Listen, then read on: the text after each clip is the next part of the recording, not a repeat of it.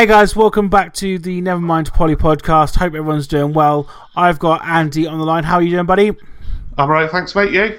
Not too bad, not too bad. And today we've got rock royalty, metal royalty on the podcast. Alan Gregory, how are you, sir? I've got a big head now, but yeah, great, thank you. Not bad. Not bad, cheers. I just thought like your head just got massively got bigger than I realised what you meant. Yeah. How's things? Yeah, all right actually. I mean, we're all going through tough times. Yeah, I've just recovered from COVID myself, so myself and wife and kids, we've all had it over the last sort of few weeks. So yeah, we can feel the pain and we know it's real. Fucking hell, that's awful. Well, I'm glad you're feeling sort of better now and things, for sure. Yeah. Well, I think we got away with it quite lightly compared to a lot of people. You know, it's, everyone deals with it differently, don't they? So for us, luckily, it was no more than a mild cold. But a lot of people had it, much worse. But anyway, we move on. Yeah, definitely. Yeah. So, Bloodstock Festival. I can't lie, my favourite festival in the UK. And I'm not just saying that. So thanks for that, by the way. You do a bloody good job. Well, it's not just us, it's, there's no festival without the fans, is there? And all the people that work behind the scenes, so very, very big true. Team doing a good thing. Very good, very true. How did it start? Obviously, you're celebrating 20 years this year. Well, would have been this year, and then obviously because of COVID and shit. But how did it start? How did it come about? Of all places, my dad at the time, back in early 2000, was just moaning in the pub, sitting opposite the assembly rooms in Derby with a few mates, saying there was nowhere to go to sort of listen to rock and metal. Download didn't exist at that time. Monsters Rock had finished.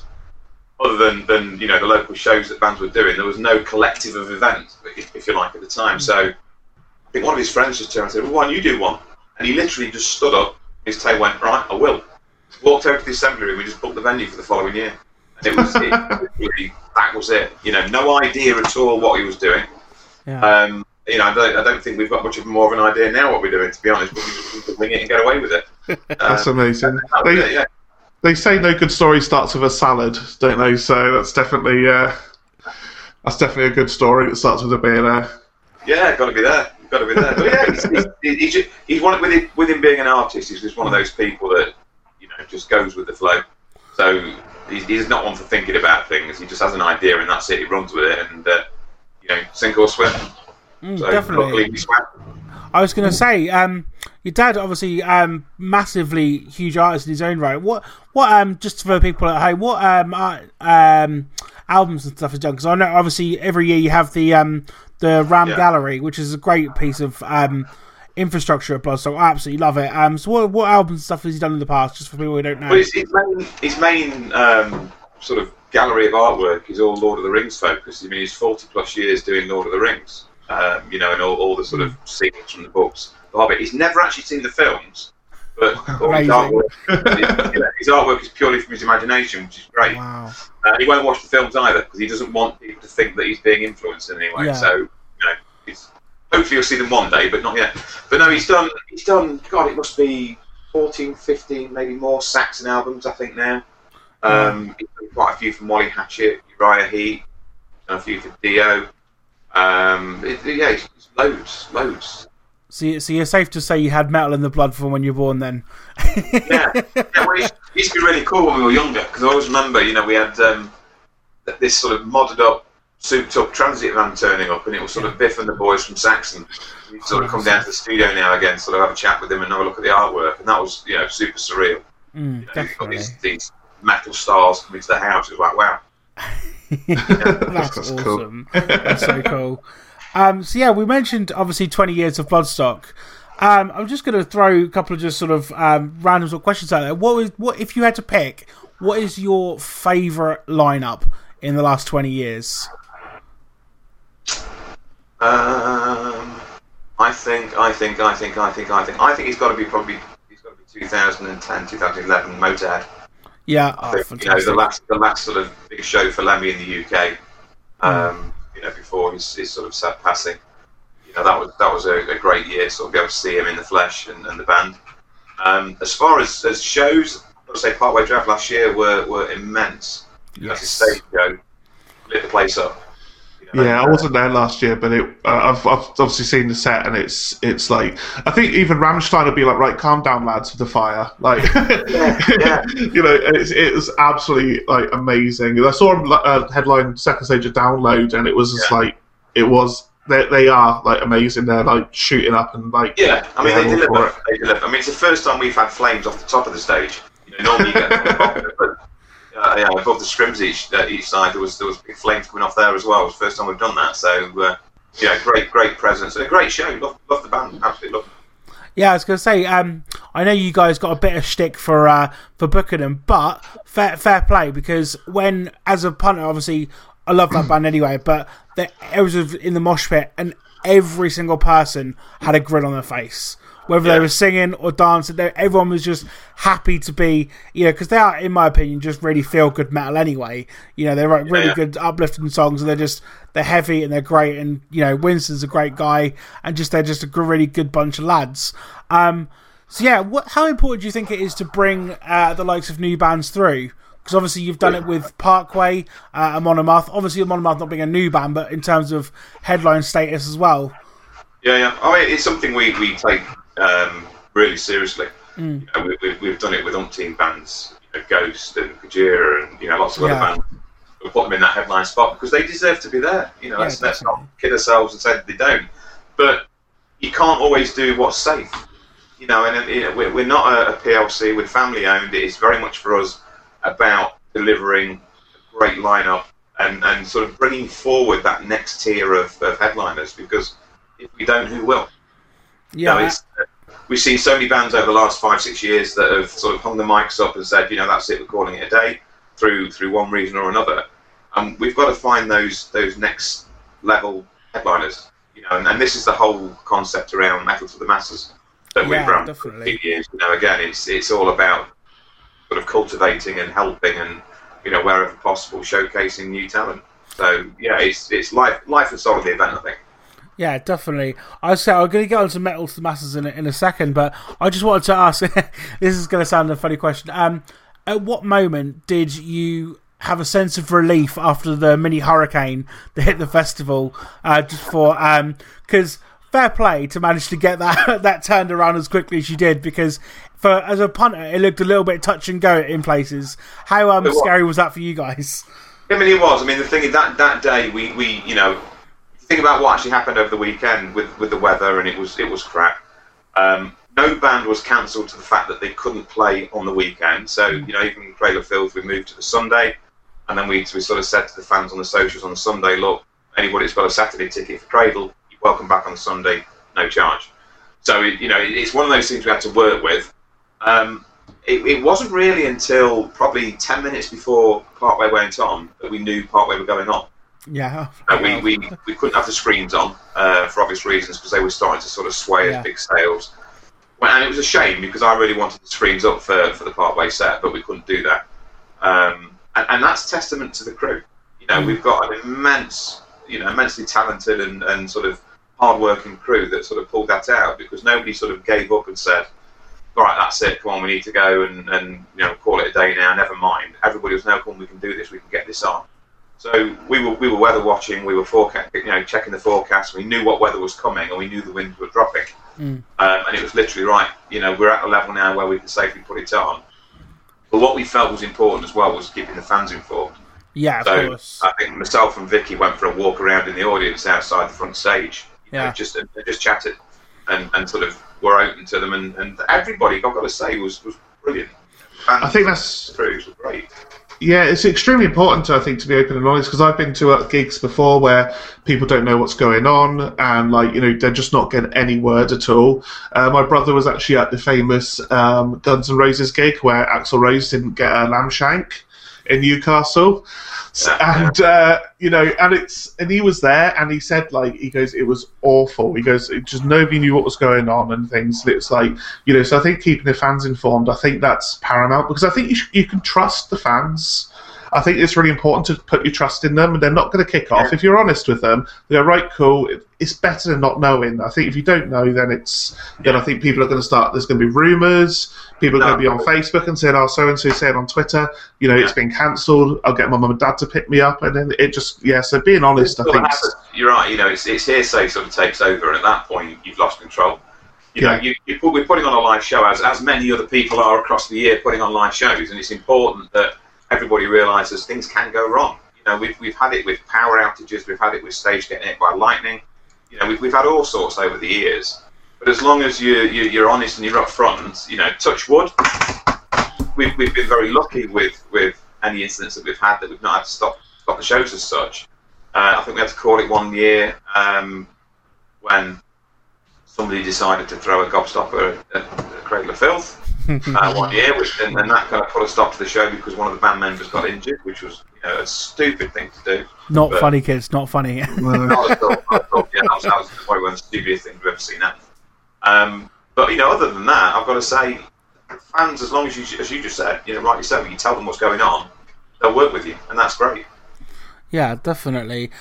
So what is the most outrageous thing that you've seen at a festival? Both front of house in terms of what we lot get up to out there and what you see behind the scenes.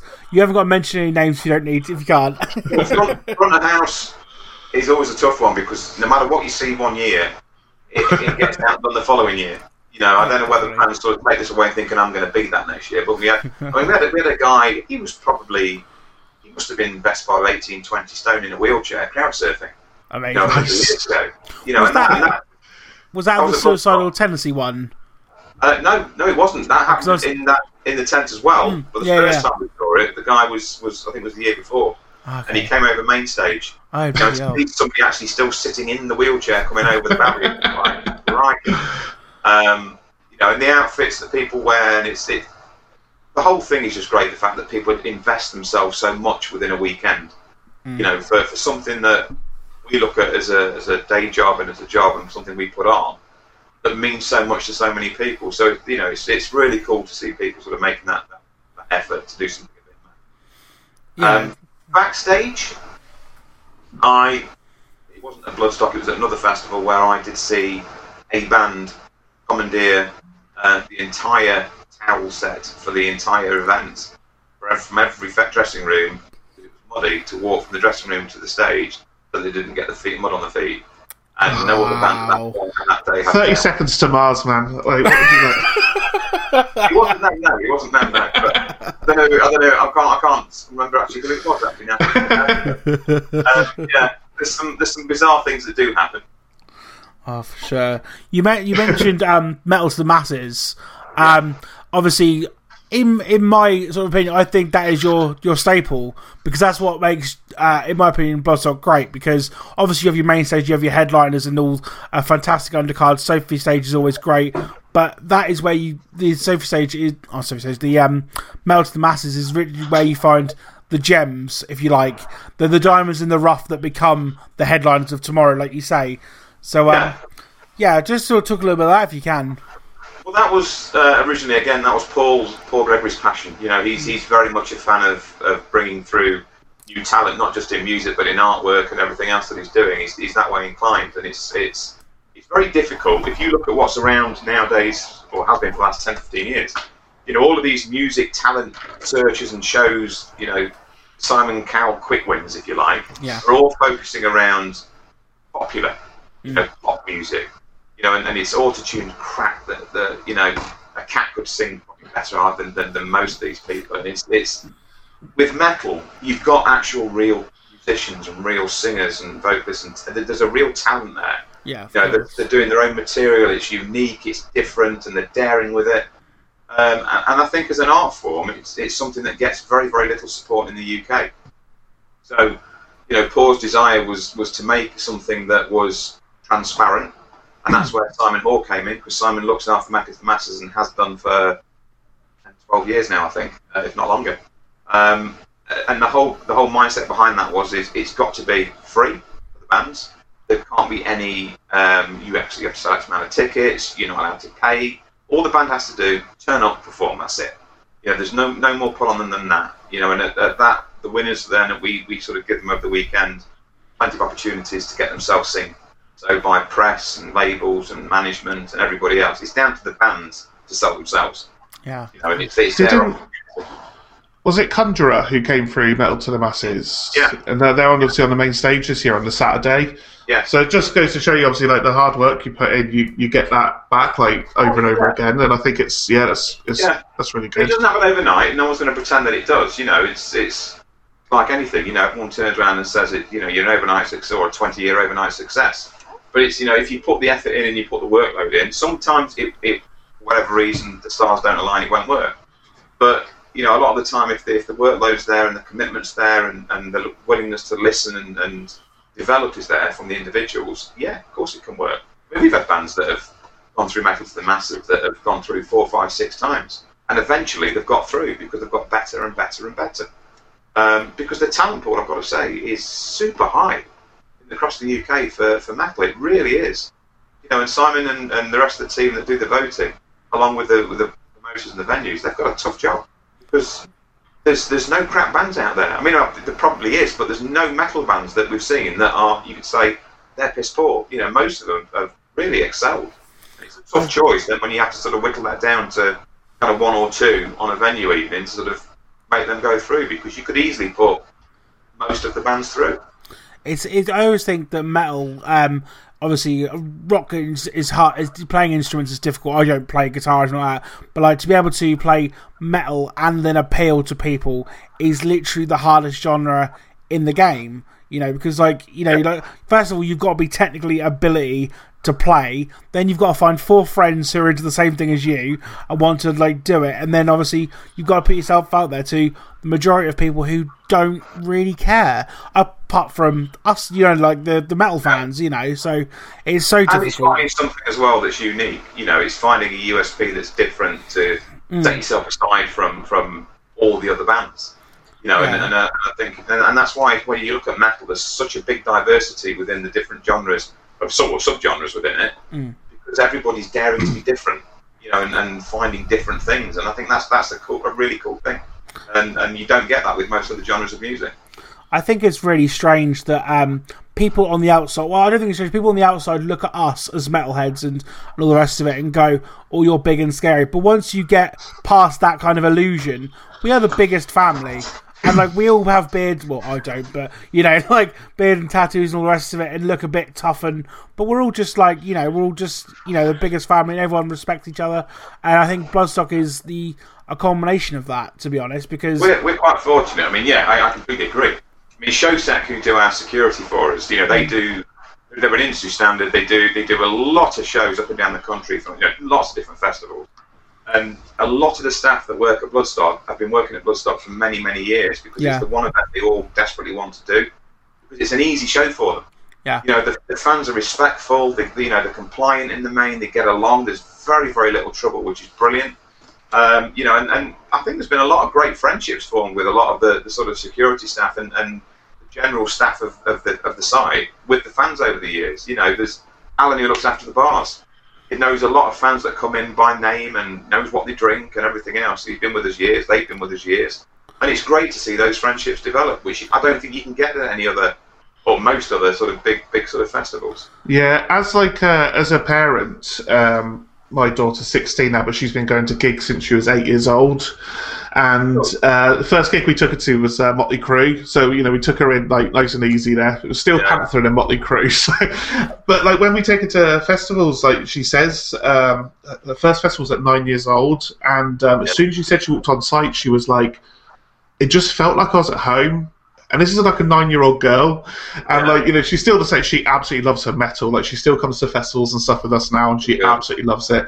And she always gets like what Matt said about finding people who are like you, and she finds it really hard to find people like her, because she's a brilliant singer. She plays bass, and she wants to find a band, but it's finding the right people, because all the bands they go, oh, can you do a U2 cover? Can you do this cover? She goes, all right, well, would you mind if we do some originals? And they're like, oh, no, we just want to do this. And their dad's managing them. Yeah. And my daughter's like tearing her hair out and stuff. Like, you know, she's the sort of girl, as soon as she left school, this year. She dyed her hair green and got her nose pierced. She turns 17 next week, and then like next year when she turns 18, on her birthday, we're all getting matching tattoos. I'm quite lucky that I've got like a cool daughter like that. But yeah, it's so true. Like, you know, but that family feeling, I think, is something that cannot be replicated in anything I can think of. It's amazing. I mean, my daughters have been going since they were 1, you know, and obviously it's slightly different because they're not kind of out front all the time. But I happily leave them. I mean, one of them's 20 now, and the other one's 14. They go off with the mum, and they'll have a walk around, disappear for a few hours out. I don't worry at all, you know, because I know that everybody's out there for the same reason. They're out there for great music and just have a great time. There's no egos. There's no attitudes. You know, you're always going to get the odd one, but in the main, don't get it, and that's fantastic to see. And I think that's testament to the audience, to the fans. You know, yeah, definitely. I remember we just finished watching Slipknot at Download in 2013, and some lads swore or something, and this other guy went, "Oh, there's a little girl there," and I said, "You've just heard Slipknot saying I want to slit your throat and fuck the wound. I think you saying shit or something is okay, you know." But honestly, the amount of respect she gets, like now she's older, it's like be a bit different. I'm actually more protective of her now at 16 than I was like when she was there. But people would be like amazing around. It's like there was like a force field around her as she walked through, like, because people would be like, you know, be careful and stuff like that. And I've been to other places, like I'm a big football fan, but people seem to. I'm not trying to like obviously put a thing on football because I love football. But people don't seem to pay as much attention to those around them as they do in gigs, and they're always like, "Oh, you know, do you want to move over here so you can put her on the shoulder, and then you're not blocking anyone's view behind?" I'm like, "Yeah, cool." And they're always brilliant with her, so it's fantastic. That's that whole misconception that people have around metal. You know, it's got that sort of. I mean, I deal with a lot of the sponsors, you know, and a lot of the sponsors over the years, when you're sort of engaging with them, as soon as they say what kind of music is it, you tell them, they go, "Ooh, I don't know, ooh, that's not really us, that." It's like, what? Sorry, so you've got a brand and it's not really you because people listen to a certain type of music. I said, we're not rappers on about, you know, popping caps or you know, smacking my bitches up or anything else like that. You know, we're actually singing quite intellectual songs.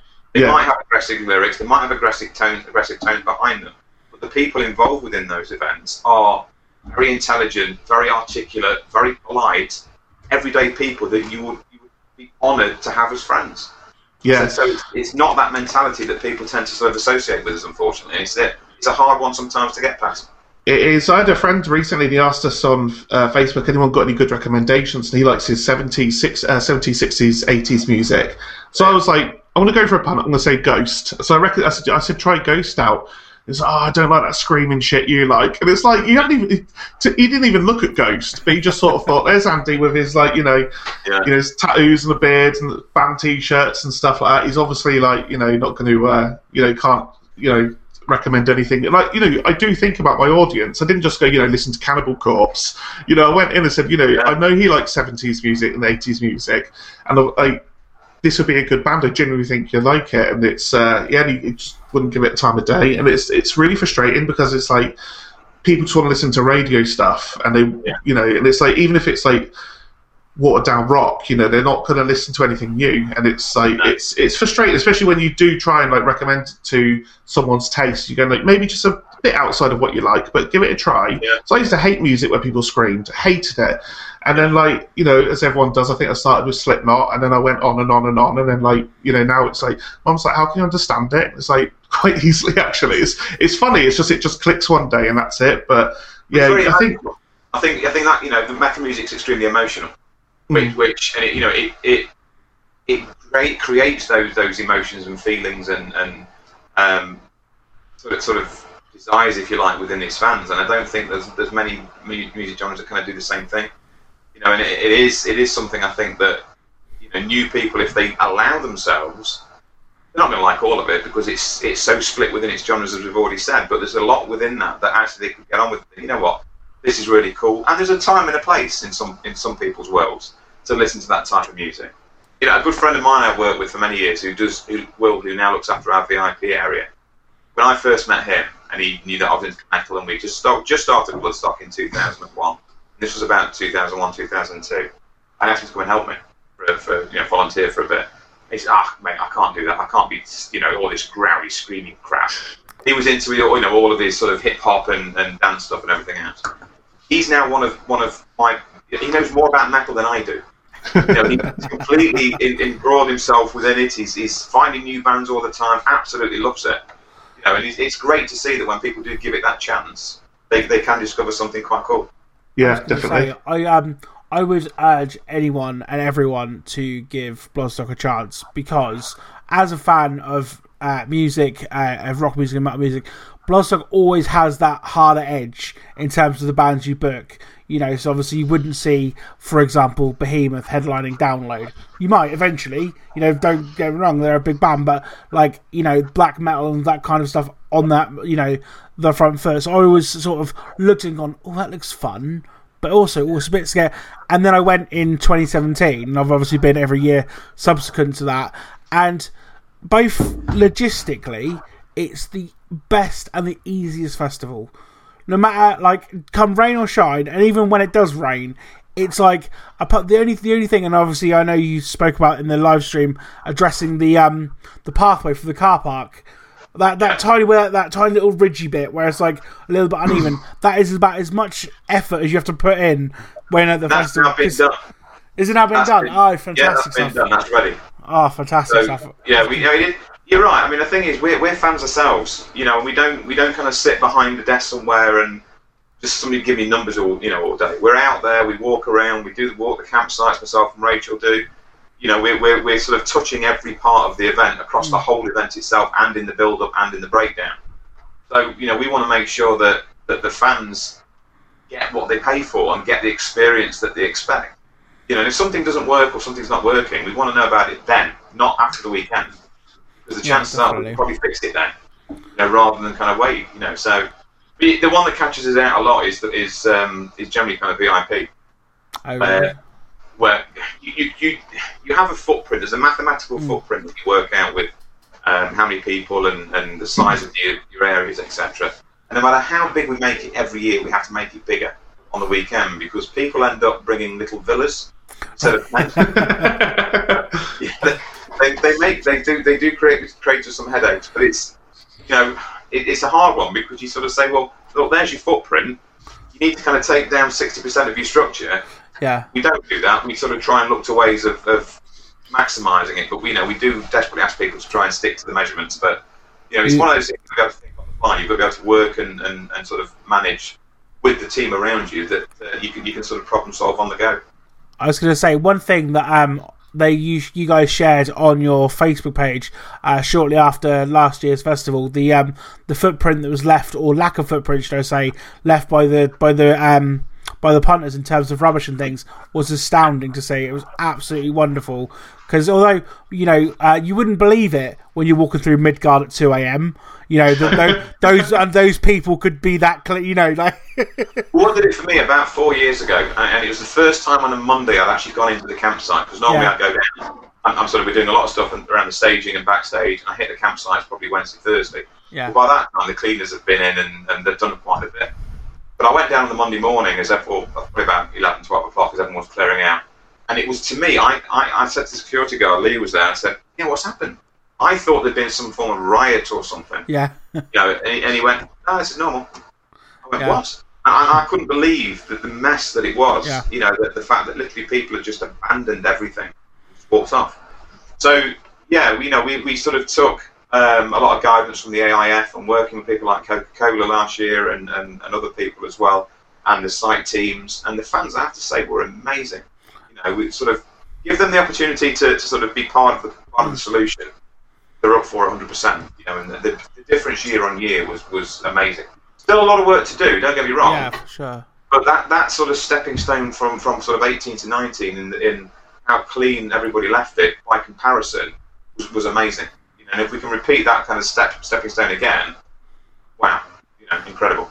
I was going to say, it's a lot of talk of keeping the planet safe and things like that. Obviously, you guys spoke about the Coca-Cola thing you brought in last year, and sort of eco cups and things like that. Is that going to continue and move forward next year? We'd like it to. The big issue at the minute, as we know, is the virus, is COVID. Of course, yeah.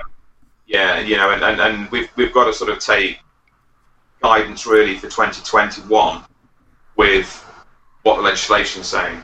So at the moment where we've been able to sort of wash cups, last year and we've recycled those, that might not be something we can do next year. It might have to be disposables purely because of the virus. So we're waiting to see what we're enforced to do. We've got to do what's right for the fans at the end of the day. And it's all about safety at the moment. That's the paramount. If we have to get put back 12, 18 months, 24 months to sort of get over the virus completely, in our green approach, as much as we'll try and be green everywhere else, there might be certain concessions that we have to make, to sort of compromise accordingly. So we're watching things at the moment to see how they develop, but we've got a long way to go yet. See, that didn't even cross my mind, to be honest with you. Like you say, because of obviously COVID, I was thinking more, as a punter, I guess, the first thought is it going to happen? And obviously, that's a crystal ball moment. And obviously, we're all hoping the vaccine's going to, come along, and which they're testing and stuff at the moment, it's going to do the job, and hopefully we'll get it done. Look, we're wide into a lot of the events across the UK, a lot of the different organisations. We've been in talks with DCMS and AIF and all the bigger players. Everyone's eager and keen to get events back for 2021. And with a good win behind us and everybody sort of playing the part, there's every chance that's going to happen. So we're more confident about it now than we have been in the last 6 months. I think festivals next year are going to be totally different to how they've been previously. I think everyone's festivals next year is going to be like that first festival where they're like, oh my god, this is... Because I think the thing is, at the moment, I would see anybody live. I don't care who it is. Like, even 30 Seconds to Mars, if you had to. Yeah, but I think I think we're all on like people like us who do go to a lot of gigs and festivals and stuff. It's like one of those things where you just, it's like a dog who's like waiting for you to throw a ball, and it's like, when can we go? When can we go? And as soon as that ball's gone, like it's like I'm going, and like again, like as soon as everyone's safe to do so, it's going to be like, I personally am looking forward to that first gig. Yeah, I mean we're back end of the calendar with it being August for festivals, so there's a lot of learnings to sort of happen from kind of May, June onwards, really, as to sort of what is the right and wrong thing to do, I guess. So we'll take a lot of those learnings as we kind of go through 2021. I completely agree. I think a lot of people are still going to be very tentative about attending events. They can't be socially distanced. Festivals can't, because it's not a festival. Then it's not what you're paying for. It's not the experience.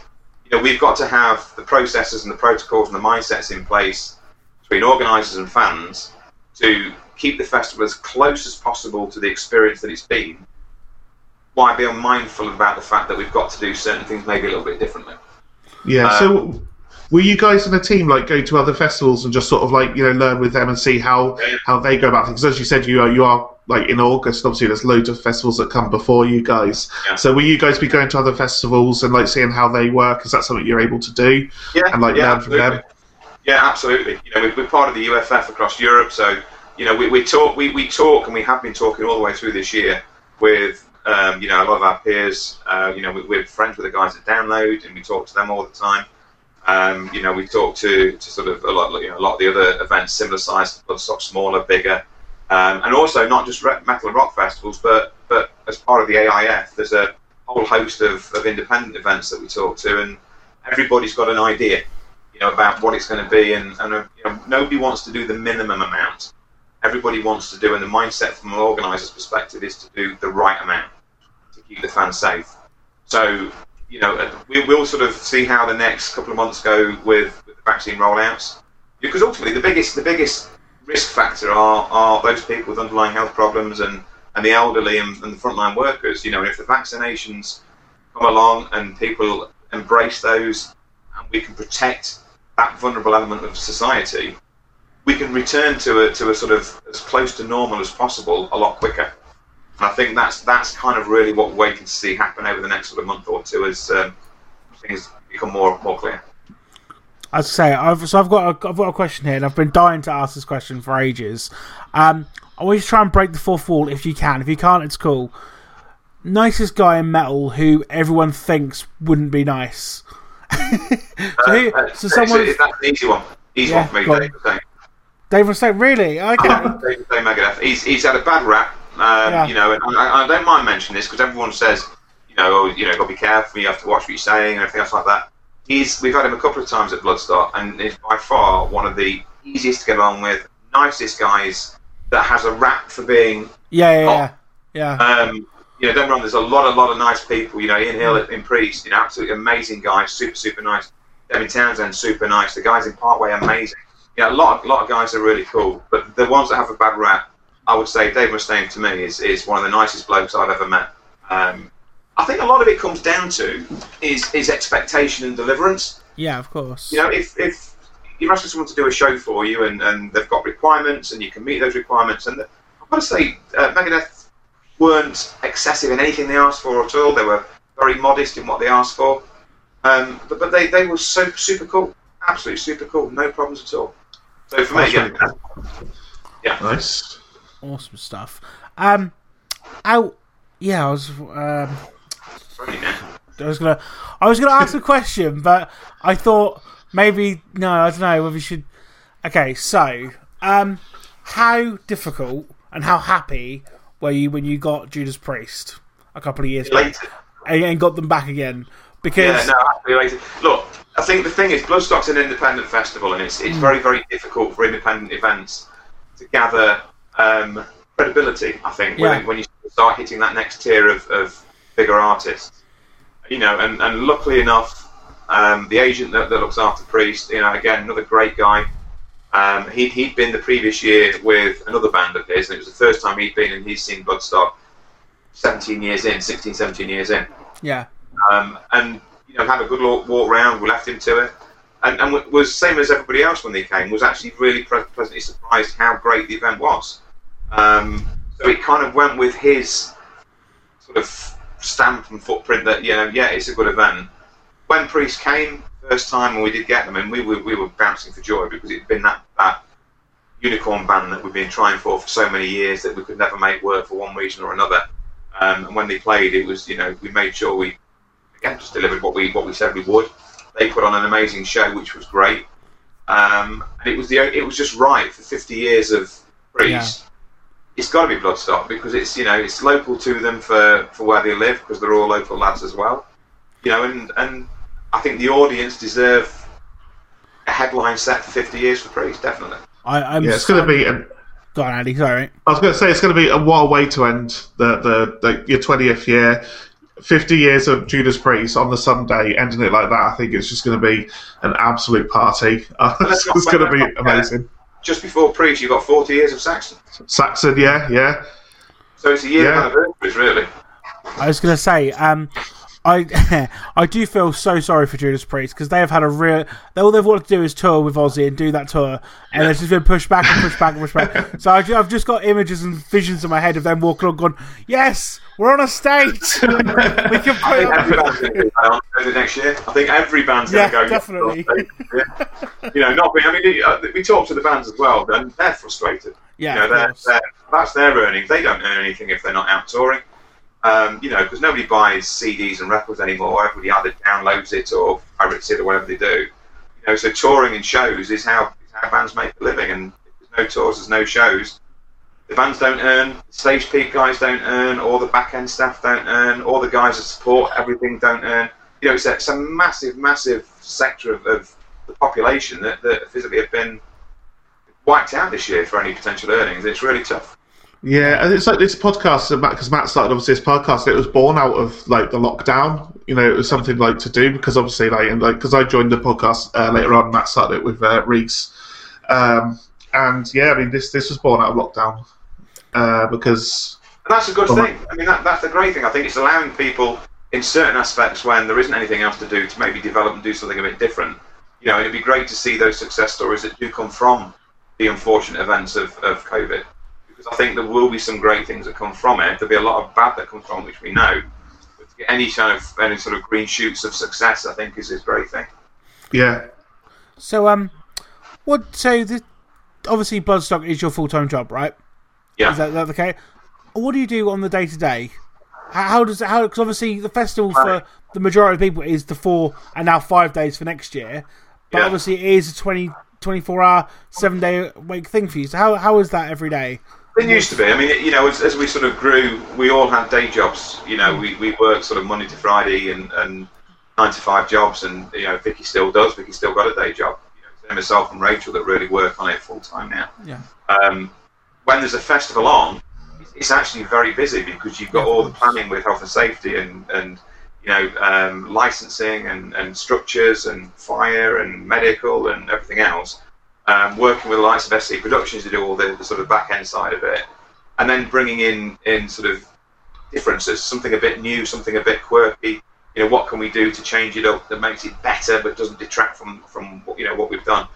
So it's doing that. It takes roughly about 16 months to put an event on from start to finish. Wow. So you're kind of working on the following year's event, probably 3 or 4 months before that year event it actually takes place. You've already started. Vicky's already got bands booked for 22. Anyone you can mention? No, can't do. Worth an ask. Yeah, you can always ask. Let's just hope 21 gets there on the way first. It is quite a lot of work. I mean, you get the downtimes, and it's been a harder one this year because we've had to think differently. Yeah. With there being no event, so we've had like we did the EMFA show, which we kind of came up with that idea with the other European festivals, the Bloodstock Born initiative that everybody embraced within the MFA, and that was great to do. And we're looking all the time at doing different things. We've got a Twitch channel that we just started. Yeah, we're just starting now. That's now starting. We're starting to gain the content for that, and add little bits to that. And it's not all about gaming. There's a bit of gaming, but it's interviews. Simon's doing some stuff. We've got Alfie and Ellie doing from the Lost Boys doing a guitar, teaching people how to play guitar on a Thursday evening. So there's lots of different things we're trying to do and develop to sort of keep, I think, relevant. Which is probably what everybody wants to do, right? That's awesome. I think festivals reacted very well to the whole situation. Like, I know obviously you guys in Download, like you guys put on a lot of footage that had never been seen before, and I think like someone who obviously might have missed certain years and stuff, and you see, there's a lot of stuff that's on YouTube, but I personally hate watching bands being filmed on. He says that as a festival blogger, and I have filmed it, but it's when people film whole gigs, and I'm like, one, how are you enjoying that yourself? Yeah. Two, people behind you can't see it, and it just looks rubbish. So I think. Yeah. I appreciated seeing like loads of footage from sets and stuff that I hadn't actually seen before because they weren't on like the usual highlights and things. So that was really good, and I think the whole music industry in that regard really reacted well to it. Yeah, I think that became important. With what we put out, I think most of the stuff we put out hadn't been seen before. There was with the EMFA show that we did, the majority of that was actually recorded specifically for the EMFA. So why people were on lockdown, they were doing it in studio locally to them, or they're doing it from the homes and sort of mixing it together and stuff like that. So there's a lot of good stuff that came out of it like that, which was great. And I think from a band's perspective as well, they've done that to support the events, which has been great for us. And that's the first time you've kind of seen events and artists and crews and everybody actually working together in this kind of joint collaboration where we're all trying to survive. So that was lovely to see this year. It really put a smile on a lot of people's faces, and that was all the way across Europe, which was great. Yeah. Do you obviously, I know you guys are obviously insanely busy when the festival's on. Do you get to see much of the bands and much of the action, or are you guys all stuck behind the scenes and things? No, we get to see bits. I mean, normally, the best we get to do is sort of creep down to the pit and have a look from the pit. As much as people think, I'd love to be on stage with that band, you can't hear anything and you can't see anything. Because a lot of the sets are sort of closed sets, or there's fire, so you've got to stand far back. Sound is thrown forward from the stage, so you can't enjoy the music at all if you're on stage. Great to say, I was standing near, X, Y, and Z, but it's actually probably one of the worst positions to be if you want to sort of see a band. Yeah, I've been on stage with Bury Tomorrow on their Stage Invasion tour, and they played like half the set, and like the whole crowd got up, and I was like, it's a really cool, unique situation to be in. Yeah. But like, I couldn't have told you from the point I got on the stage what any of the songs they played were from that point. All I could hear was the drums, and like I was like, it was really cool. It was a really cool one-off thing. And I have seen Bury Tomorrow, and obviously they're playing next year as well. Yeah. But yeah, I much preferred seeing them from the stage because like I just I said it was cool for a one-off thing being on stage with them. But other than that, I'd much rather be on the front there. And we're the same. we want to be out in the front where we can do. So we'll sort of go, like I said, myself and Rachel and Vicky will join us occasionally, and we'll go for a walk, and sort of have a look down the stores, have a look around the campsites, go across the stages. And not just the main stage. We go to New Blood, we go to Sophie, we go to Jaeger, and we'll have a good look around sort of the whole site. But there's always bands, like everyone's got sort of bands they really want to see. But more often than not, we get to see maybe one or two tracks, and then the radio goes, and we've got to shoot off and so do something. If you had to choose, and actually, so do you? What is your go-to festival food? What is your food truck? Yeah, it's Noodle Barn for me. Yeah. Yeah, I mean, we're fortunate enough. We've got backstage food. We eat the same as the crew eat and everything. We've got crew catering. Fantastic stuff. I do sort of sneak out into the front, and beef noodles is my thing. You have to have noodles at a festival. It's just the law, or else you're not doing it properly, are you? No, not at all. Noodles and whatever. But funny enough, one thing we don't do is we don't ever drink. Well, never have a drink. Drinking on the job. You think to yourself, well, it must be easy. You've got the bars and all. Yeah. Never drop. Again, Will did it one year, and I think he had a pint and a half. Yeah. And it was Saturday night, and bear in mind we've been there a full week pretty much already for the festival. And a pint and a half, and he was absolutely wasted. Because he was so tired and exhausted. The beer hit him immediately, and literally was a blubbering mess. I'm glad you've mentioned bars, because Bloodstock has got one of the best bar selection at a festival in terms of because obviously you've got your standard sponsor beer, Carlsberg, Carling, wherever it may be every year, and then they're fine. But then you've got all your craft beers and your ales, and it's when you're obviously a lot of people go to festivals to get drunk and drink and have a good time. Yeah. Drinking one in particular thing the whole weekend can get real boring. So to switch it up is really, really nice. So I don't drink much cider, but I've got massive loads of cider at Bloodstock because you've got loads. Good. And I'm like, I love one of them. I love one of them. Do you know what I mean? Yeah. Well, in the VIP we have about 120 different sort of ales and ciders in there. And then the main bars, they used to be a little bit more restricted, but we've started over the last 3 or 4 years adding a lot more variety into the main bars as well. So there's probably about 30, 40 different options to choose from in the main bars now. And again, that's just something that we wanted to bring in, because it's a case of, again, I'm going to go away for a weekend, I'm going to spend my hard-earned money, I want to have choice, I want to have quality, I want a proper serve beer. So I don't want it to be warm standing for the last hour for somebody to come and get it. It's been multi-poured. So everything is poured fresh and it's chilled, and it's exactly how it should be. You want a good as an ale drinker, I definitely appreciated that, because it is because like Matt said, it's like when you're stood in a field for ages, especially if the weather's a bit rubbish, which isn't so bad for you guys because you are in August, but even then, like a nice cold refreshing ale for me is, and as a band on the stage, that's just like the festival sort of. That's it for me. So to have ale on available easily, which is the important thing, is that's always goes down well for me. Got to be done, and that's where pricing becomes important as well. It's also it's great to have great quality beer on, but that's got to accompany with a great price. And we try and keep the price as moderate as possible. Bear in mind, we're having to bring the entire infrastructure for a bar into a field, which comes at a cost, at quite a significant cost. So, for us, we took the decision again earlier on, keep the prices as keen as we can do, because people will buy more. If the price isn't extortionate, people are going to think, I'll actually pay, £4 or £4.50 for a proper pint. And I'm not saying people at Bloodstock do this, but other festivals, I'm using quotation marks, will try and smuggle beer into the festival.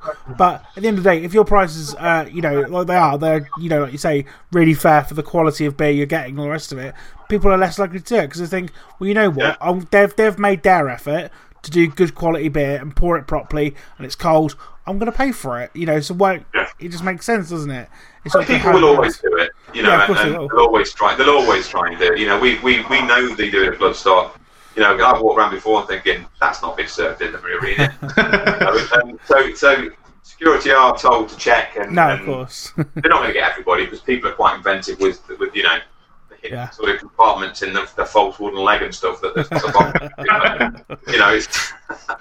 it's one of those things that we sort of say, look, work with us, support the events, support the people that work in the events, and and we'll do what we can do to deliver a good event with good prices on as much as we can do for everybody, and a great choice. I have to say, I had a very, I don't know, it was a weird moment. I thought I was dreaming, to be honest with you, and I have to say, because it's just really funny. So it was Sunday night last year. Scorpions had just finished, and I'm 27, but I've got the body of a 40-year-old. I'm like, headline's act's over, I'm having a beer, then I'm going to bed. That's it, me done. Yeah. And I woke up about 2 a.m. and bear in mind, we were camping in Ragnarok. For those of you, that's the quiet camp. And Midgard, how far would you say Midgard's away? About 5-minute walk, something like that. What, from the arena? No, from Ragnarok. Oh, from Ragnarok, 3-4 minutes tops, really. Yeah, so I woke up to what I can only describe as what it sounded like an army coming over the hill, just shouting, "We want bins!" And honestly, I woke up and I said, "Am I dreaming that?" And I went, "Guys, like around me, like, can anyone else hear that?" I'm like, yeah. What the hell is going on? Like, that's the bin jousters. I mean, we started this years ago, where they basically grab the big bins and they basically have one at one end of the field, one at the other end, somebody riding on the top, and then loads of people pushing them either side. And in principle, great fun. It's great fun. However, extremely dangerous. Yeah, I was about to say, we don't endorse it at all. No, we had a guy 2 years ago who came, and I think he'd been in the festival probably 25 minutes, and ended up bin jousting. He was on top, and then spent the entire weekend with 3 breaks on his leg in hospital. So missed the whole festival. Yeah. Through bin jousting. So it is dangerous. So we've tried taking the wheels off them. We've tried chaining them. We've done so many different things, and they all seem to find a way, to take the wheels off. Well, we'll just get more people to push. It's bizarre. The thing is, we try and think of different ways to keep people entertained. They're very inventive, though, aren't they? Us metalheads. Like you'll see them walking around and made like armor out of strongbow boxes and stuff. Yeah. Absolutely. That won't protect you. But the thing, I had to go down myself a couple of years ago and actually take one of the bins off them because oh my god, it was late at night. It was really late at night. I think it was about 1 a.m. I'd been there since sort of 7 o'clock that morning anyway, and I think it was Friday or Saturday night. And I got a call through, and I said, "No, I'll take a walk down." And me and one other guy. And I just said, "Guys, really sorry, mate. You can't have these bins. I'm taking them off you." And it's the most intimidating thing I've probably ever done with respect to feeling intimidated, because you're talking to a few hundred people, absolutely hammered, and you're taking off them their toys. It's like, oh wow. And all I got was boo. I got a few boos and that was it. And I thought, I've actually escaped really, really well. So I was quite fortunate that they were quite forgiving with it. But yeah. That's brilliant. I will say just one thing about the things you do for fans at Bloodstock that I've always really appreciated is the way you announce bands. I love the fact that you actually announce next year's. I know you did it with Emperor, you did it with Gojira last year, I believe, or the year before last. Sorry. When you announced Gojira at the festival, and I think that's a really fantastic thing. And I remember in 2012 when you announced Machine Head, and I remember I was actually at Download on the Wednesday because you said you were going to announce it on the 6th of the 6th at 6 p.m.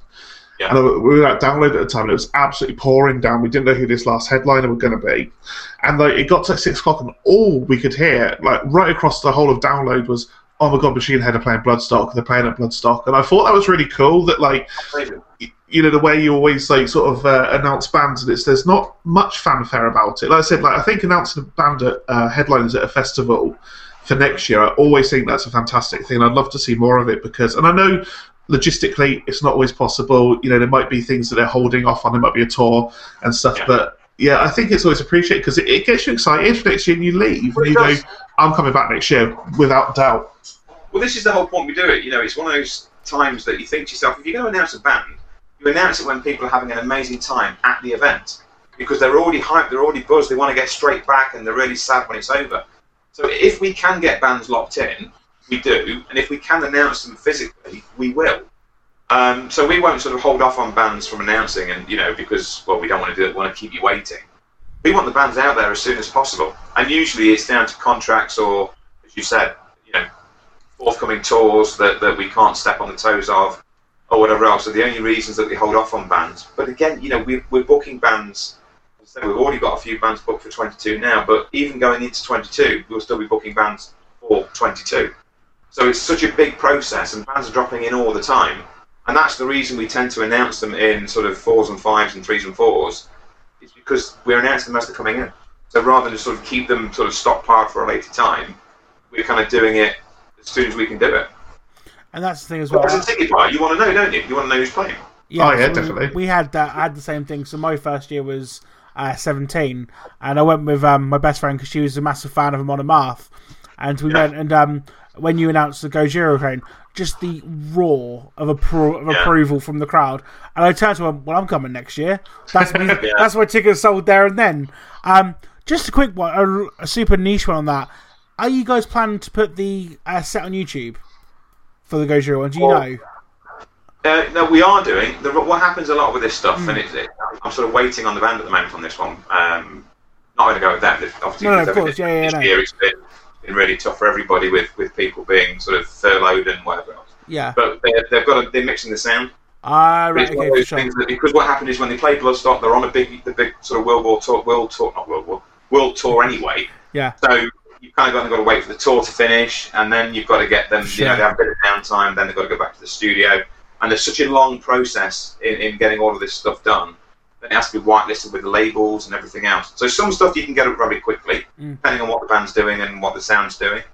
We multi-track all the sound, so most of the time, because again, bands have got a certain ear that they like their music a certain way. Of course. We provide them with a multi-track, and then they'll mix that audio, so it's presenting the band in the best possible light, which is what they want. But it's not auto-tuned. It's just they're making sure that we're getting the right tone on the drums, the right tone on the guitars, the right tone on the bass, and the vocals, and everything's mixed correctly to give a good experience for everyone. I was going to say, for those that haven't already, go and definitely check out the Bloodstock YouTube channel, because some of the stuff on there is brilliant, and all of it is mixed to it's like you're there, And I was going to say, so obviously it is happening in August, and obviously you're pretty lucky, touch wood, with all the weather and things. But one of my absolute highlights of the 3 years I've gone was Cannibal Corpse, and because the best thing was, Vicky put on Facebook, "Come in your Hawaiian shirts," because of the Jim Carrey movie, and it just chucked it down. It hammered it down for an entire hour, and there's just metalheads in Hawaiian shirts, and it's pissing with rain.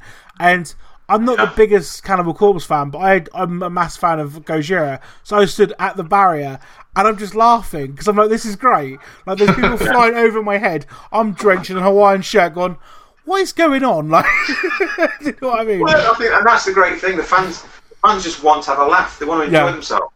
And if we don't want to be automatons and sort of sit there and you've got to do everything a certain way. We're game for a laugh as much as anybody is. So let's enjoy ourselves. It's a weekend, or 5 days now, as it'll be in 2021, where you want to just go and have just a wild time. Safely, of course. Yeah, of course. And that's what we want. Yeah. I was going to say, we're coming up to about the hour mark, so I'm going to start to round things up, because obviously you've got things to do and things, and I don't want to take too much of your time. But, what can we expect in 2021? Obviously, touching wood, it all goes ahead as we all hope and plan it does. Well, we've got lots of things happening. We've got a new gaming arena that we're bringing in for 2021, because, again, the metal community, there's a big gaming arena sort of community within that. I do myself. So there's that we're bringing in. Obviously all the beers and the ales. We've got an extra day, so there's a load more bands on 3 stages. I think it's only the main stage that's not open on the Wednesday, Thursday. I'm dead excited for that. All the other stages are, which is great. And that, the thing we did with that was no cost to the fans. It wasn't low for the ticket price. Yeah. That was just, look, we've had a really crap 2020 with no shows. Let's make sure 21 we just have a mental time. And that's what we want it to be. I think anybody really, rather than sort of go into specifics on what's going to be unique to Bloodstock, I just think having Bloodstock be unique to Bloodstock for 21. We want shows, we want them to start as soon as they can, as safely as they can, and just let's look back on 2020 with closed eyes and sort of look the other way. I think really is the right thing to do, and just get back to shows as quick as we can, and as safely as we can. I was going to say, I was sorry to raise a beer to Bloodstock in 20 years, because it's been fucking great so far, and here's to the next 20. Oh, brilliant, thank you. Have you anything else to add, Andy? Yeah, so when I came on this podcast as a guest initially, I was actually the first guest, and then I just stayed. That's how I got married as well, I guess. But basically, so I was asked this question. All our guests get asked this one question. There's no explanation needed or anything. Just answer the question. It's how we end the podcast. Yeah, so we are coming to the end now. So basically, what is your controversial music opinion? My controversial music opinion? Yeah. You need to give me an example now. Okay, so Andy's one was Deftones aren't that great, which I basically walked off the podcast at that point. My one, I nearly didn't air it. I said some very profound things about the Beatles that weren't very kind, and I said I can't put that out there because I'll get shot. So are you taking a popular opinion, and what's your unpopular opinion? For metal fans, I personally think Kylie Minogue is amazing. I think Kylie Minogue is amazing. Awesome stuff. Great singer and just a lovely person with it as well.